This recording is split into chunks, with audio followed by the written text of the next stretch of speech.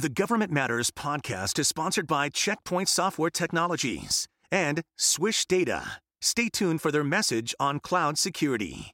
From Washington, D.C. and around the world, this is Government Matters with Francis Rose. Thanks for watching Government Matters, the only show covering the latest news, trends, and topics that matter to the business of government. Francis is on assignment. I'm Marjorie Spencer. The Trump administration is moving to expand a pilot program meant to improve federal hiring. According to Government Executive, the program simplifies resume requirements and relies on subject matter experts to help assess job seekers. So far, 5 agencies have agreed to participate in the pilot program. A new tracker from the Council of the Inspectors General on Integrity and Efficiency logs vacancies in Inspector General roles across government. According to the tracker, 11 of the 74 agencies required to have an IG still need to fill the role. GovExec reports the tracker is one of several improvements coming to oversight.gov. Peter Gaynor is the new administrator of the Federal Emergency Management Agency. The Senate voted Tuesday to confirm him. Federal News Network reports Gaynor previously served as deputy administrator of FEMA and worked as a state emergency manager.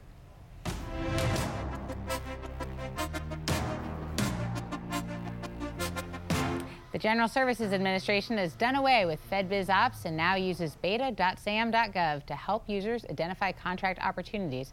The problem is some users still aren't happy with the new website, and the rollout was bumpier than expected. Joe Jordan is CEO at Actuparo and former administrator for federal procurement policy. Thanks for being here. Thanks, Marjorie.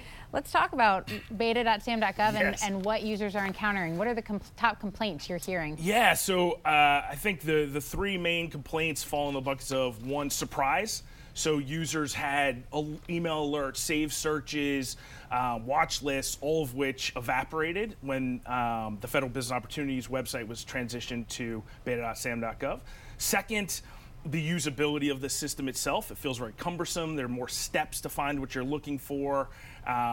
People are very frustrated with that. The RFPs are no longer structured in the way they were before. It's very complicated. It's like a long list of disorganized, non-chronologically structured documents.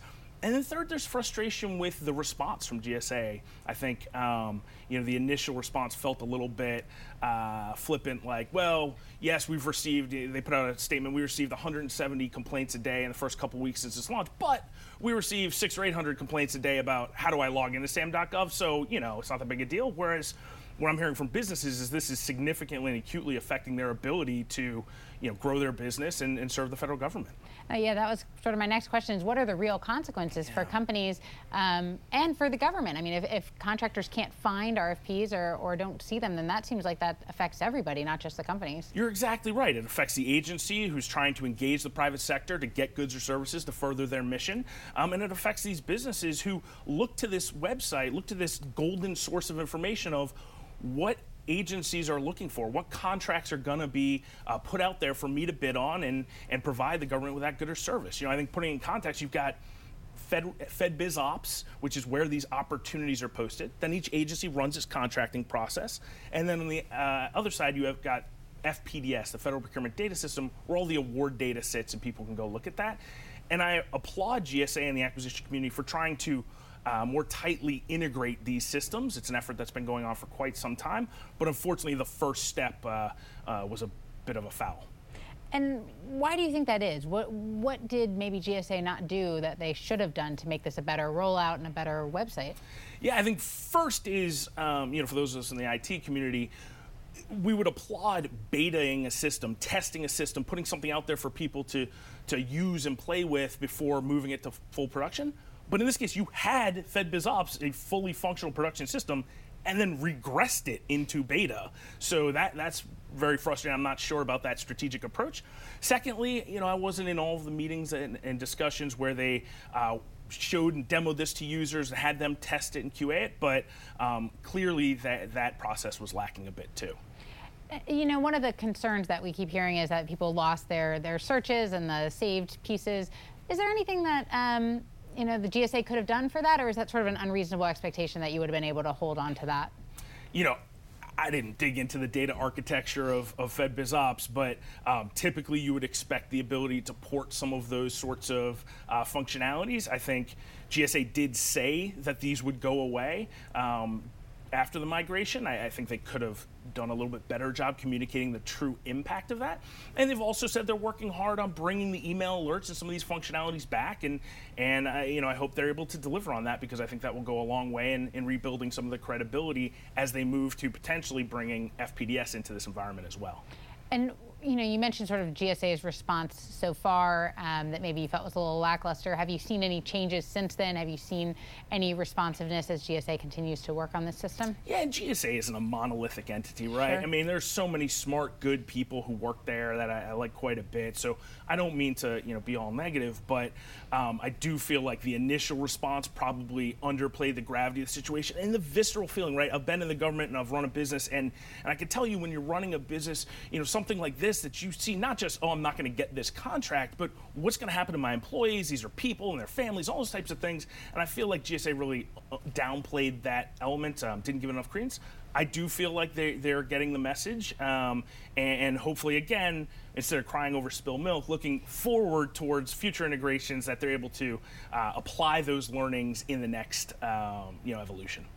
Do you also think there's a chance that there could be some user adaptation? Obviously, change is hard for a lot of people, and maybe as the system both improves, but as also users get more used to it, that they'll find ways to kind of work with the current system? I think you're right about that. Honestly, that's where my mind first went in the first couple days when all of my friends and people in the community were outraged. I was like, come on, this feels a little bit like when Facebook changed its interface. My mom called me to say such and such has gone away. But it's not that. It really was a material and deleterious effect on the ability to use this critically important system to the entire acquisition ecosystem. So yes, people will adapt. Yes, GSA will, in the acquisition environment, will improve the system itself. But hopefully there are broader learnings we're all taking from this as well. And with just about a minute to go, looking farther ahead, are there benefits, if they can improve the system and then integrate, FPDS? Do you see a system that overall potentially works better and kind of meets perhaps the goals that GSA had for it? Absolutely, and I'm so excited to end on something more optimistic. I think when you look at login.gov, where you now go to get your login information for a variety of contracting and benefits related systems, and now making the system for award management, which is what SAM is, a true system for all award management. I do see kind of sunshine over the hills, but it's been a little rockier than people would hope, and I'm not sure how long it'll take us to get there. Certainly. Thanks so much for being here, Joe Thanks Jordan. for having me.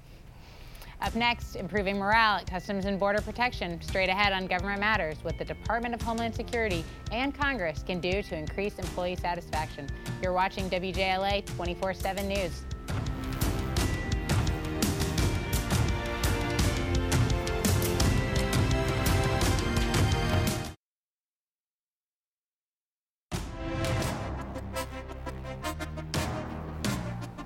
Customs and Border Protection ranks in the bottom 10% on the Partnership for Public Services list of best places to work in government. The House Homeland Security Subcommittee on Oversight, Management, and Accountability wants to find out why morale at CBP and across the Department of Homeland Security is so low. Tony Reardon is president of the National Treasury Employees Union. Francis Rose asked him why morale is an issue at CBP. In terms of the morale being low, and I will concede that, in fact, morale is low. Mm-hmm. I think in large measure, there are a lot of reasons, but I think chief among them is the lack of appropriate staffing at CBP. That ends up resulting in a lot of overtime. We have people who are working 16-hour days on end. Mm-hmm. You also have a lot of, and what seems, I'm sure, to many of our CBP officers, like never-ending temporary duty assignments away from home. That has a huge impact, not only on those individuals, but their families, as well as the ports that they leave, because they're already short-staffed, yeah. and that's only exacerbated. I think also, Francis, you've got something that is really significant that is not often talked about. Employees do not feel valued. They don't feel, candidly, like management takes care of them. Mm-hmm. You've got a lot of leadership that should be Senate confirmed who are not.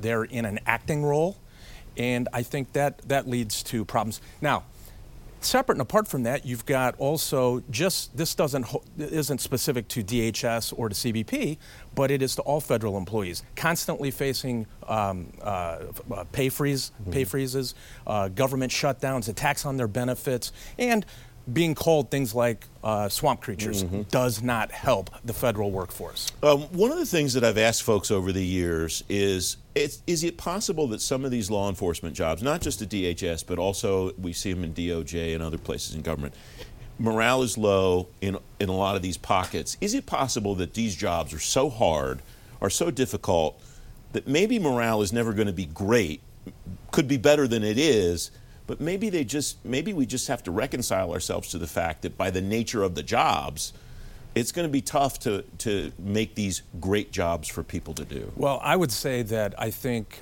there are federal jobs that probably fall into that category. With CBP and the officers and other employees that NTEU represents and I represent, these folks love the mission. They love what they do. So I think there are absolutely things that can be done that will dramatically improve morale. For example, I think you could ensure that there is trust brought back into the workplace between frontline employees and managers. Managers could be held accountable. I think Congress, for example, could pass the DHS Morale Act, which would help in terms of frontline employee engagement, and also would provide for a annual award system. So I think there are a lot of things that can be done, and I think morale could actually be significantly improved. You mentioned the staffing levels at the beginning of the conversation, yes, Tony, that make it sound like folks are really stretched thin there. Is there a business case to be made that by paying all that overtime, you have somebody working basically a double shift, by paying all that overtime, we could actually hire more people, not have the folks working overtime, and really not come out costing much more than what we're spending now? Yeah, I think we're probably far away from no overtime, but clearly I would agree that, I think if we had the sufficient funding to get people hired, but then we would get into all kinds of discussions about the hiring process and the polygraph tests and, all these things. We can do that another day, Tony. Right. But there's, you also have the issue, when you get them hired, you got to make sure that they get trained, right? And so, for example, in 2020, all of the spots at the Federal Law Enforcement Training Center in Glencoe, Georgia, are taken up for CBP. So although they want to get people hired, they can't even get them trained. So it's a combination of funding, it's a combination of, just having the place at FLETC to get them trained. So there are a lot of issues. We have about 30 seconds left, Tony. There are two potential bottlenecks here. One is DHS having the capacity to get people onboarded, trained properly. The other is Congress facilitating that with money and policy. Where do you see the big challenge there right now? Is DHS getting better as an agency at trying to address this issue? Well, I think they are getting better, and I will speak specifically to CBP because I deal with them regularly. Look, they are working hard. I don't dispute that one bit. They're working hard to try to get people on board, and in fact, they have done a pretty good job getting rid of the vacancies. In fact, this last year was the first year that I think they hired more than what attrited out of the organization. So that's good, and they should be commended for that. We got to make sure that they have the funding so that they can continue to hire. Real quick final thought. What's the gap look like in your view between what DHS should get and what the budget process looks like today? Well, in terms of, I don't know the exact dollar amount. What I can tell you, though, is in terms of numbers of employees, CBP officers, they need 2,000 more just to reach the workload staffing model that CBP has. That's for CBPOs, and for ag specialists, for example, 731. Those are important jobs, and there are a lot of other important jobs that they are lacking the necessary people as well. Up next, a key part of the federal workforce is aging. Straight ahead on Government Matters, how to recruit young people to fill these important jobs. Don't forget, if you missed an episode of Government Matters, you can find it on our website, govmatters.tv.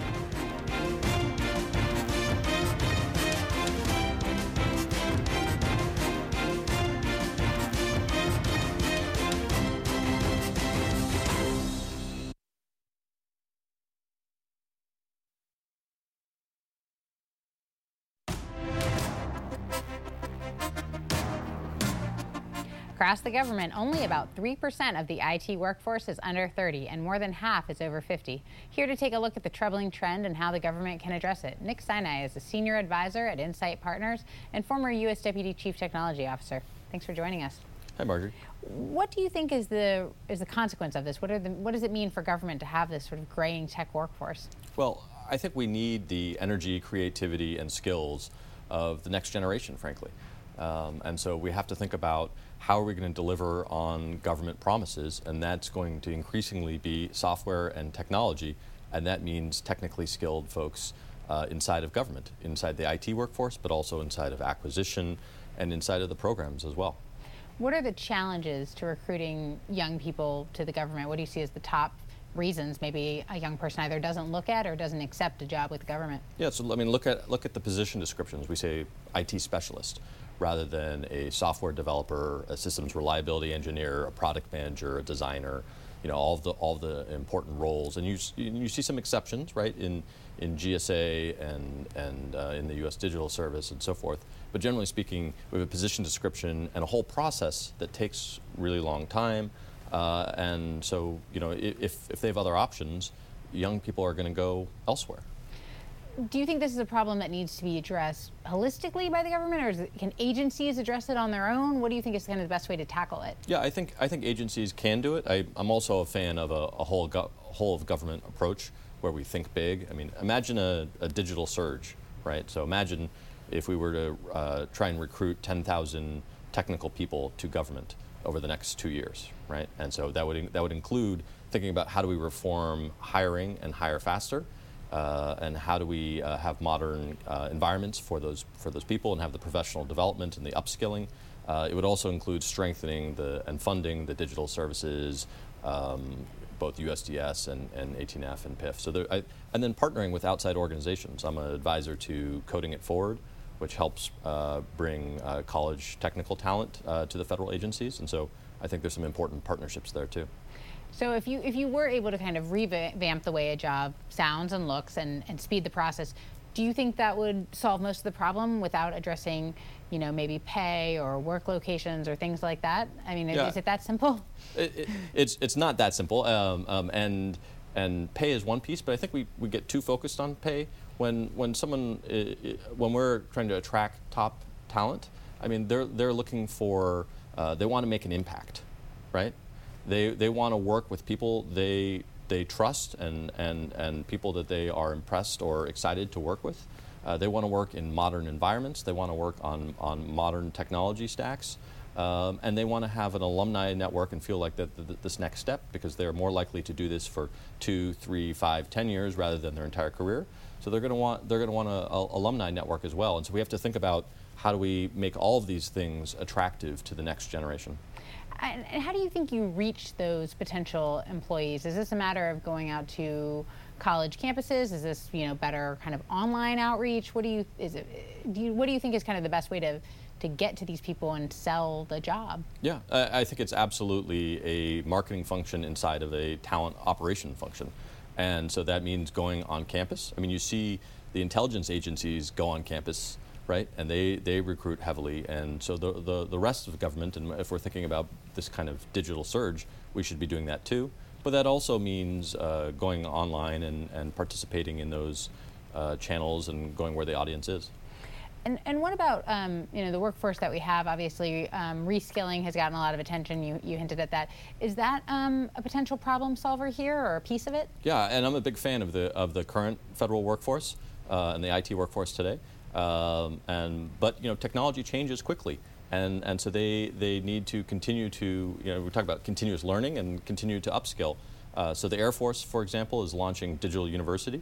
Right, so the Deputy CIO Bill Marion and the Chief Transformation Officer Lauren Knossenberger have been talking about Digital U. So how do you bring online best-of-breed platforms for workers? Because this day of we're going to put people in a classroom and they're going to train, and then that's going to be useful. That's not the way the rest of industry and the private sector works. Right, it is really on demand, something that is curated for your particular skill set and your career path. And so you should be able to upskill on your own time, but also in the moment as well. And so I'm excited where the Air Force Digital University is going, and I'm hopeful the other services and even the civilian government looks at this. Do you think, though, it's a challenge to get some federal employees interested in this? I mean, if I'm a federal employee and happy and comfortable in the work I've been doing, what's in it for me to kind of participate in one of these initiatives? Yeah, that may be true for some percentage of the population, but I have to tell you, I meet all of these fantastic federal employees who have taken the initiative themselves, and so they've gone and learned analytics and AI and ML themselves, or they've learned cloud skills or product management, something we've talked about in the past as a skill set that needs to complement and replace project management, which we do a lot of in the federal government. So I find a lot of federal employees have a great hunger and are doing this anyway, and so let's bring them the resources. And let's then look at that data. Let's have a data-driven talent strategy so that our executives know what skills the workforce really has, and then be able to think about that and deploy it against the important mission priorities that the DepSec of the VA was talking about. Sure.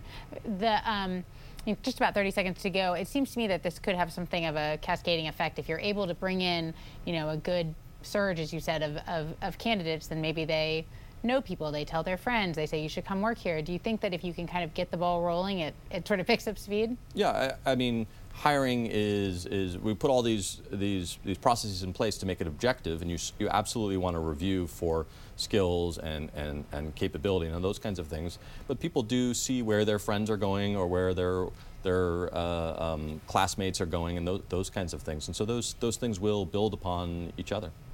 That's great. Thank you so much for being here, Nick. Thank you, Marjorie. I'm Sharice Hanner. You can now stay on top of all things that matter to the business of government, anywhere, anytime. Subscribe to the Government Matters podcast on Apple Podcasts, Google Play, Spotify, SoundCloud, TuneIn, or simply ask your digital assistant to play the Government Matters podcast. For a quick fix of government news, follow us on Twitter. Our handle is @GovMattersTV.